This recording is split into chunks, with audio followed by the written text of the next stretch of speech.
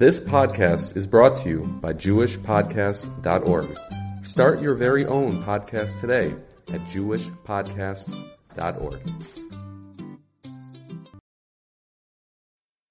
Hi everyone, you're listening to Shira Francis on Enriching Relationships in a Torah Home.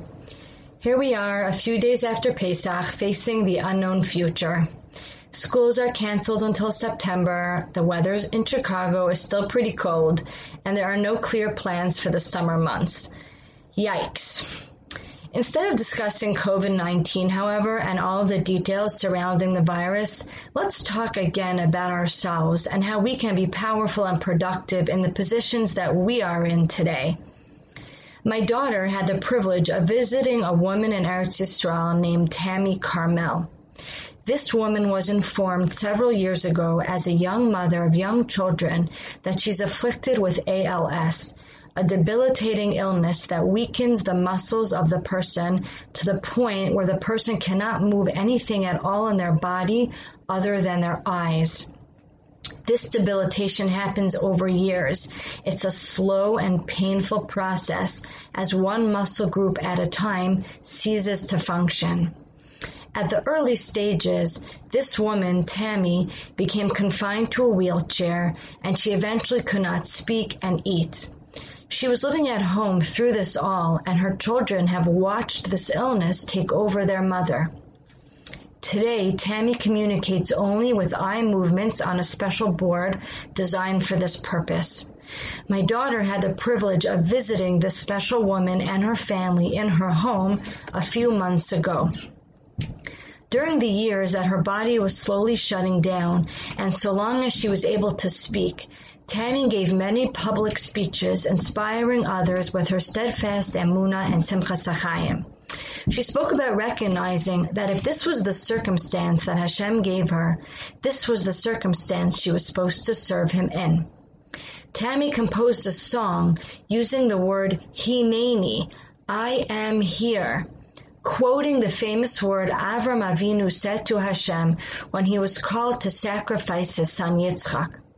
Avram actually said this word to Hashem before he received the command to take Yitzchak, because Avram's relationship with Hashem was such that he was a servant, a soldier, ready to serve his master with whatever request he may make of him.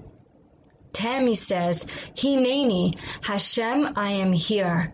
If this illness is how you want me to serve you, this is how I will serve you, from this place in these circumstances. And then Tammy speaks about her children.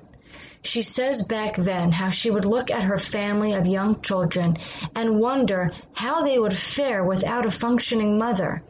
And then she realized that HINEINI applies to her children as well.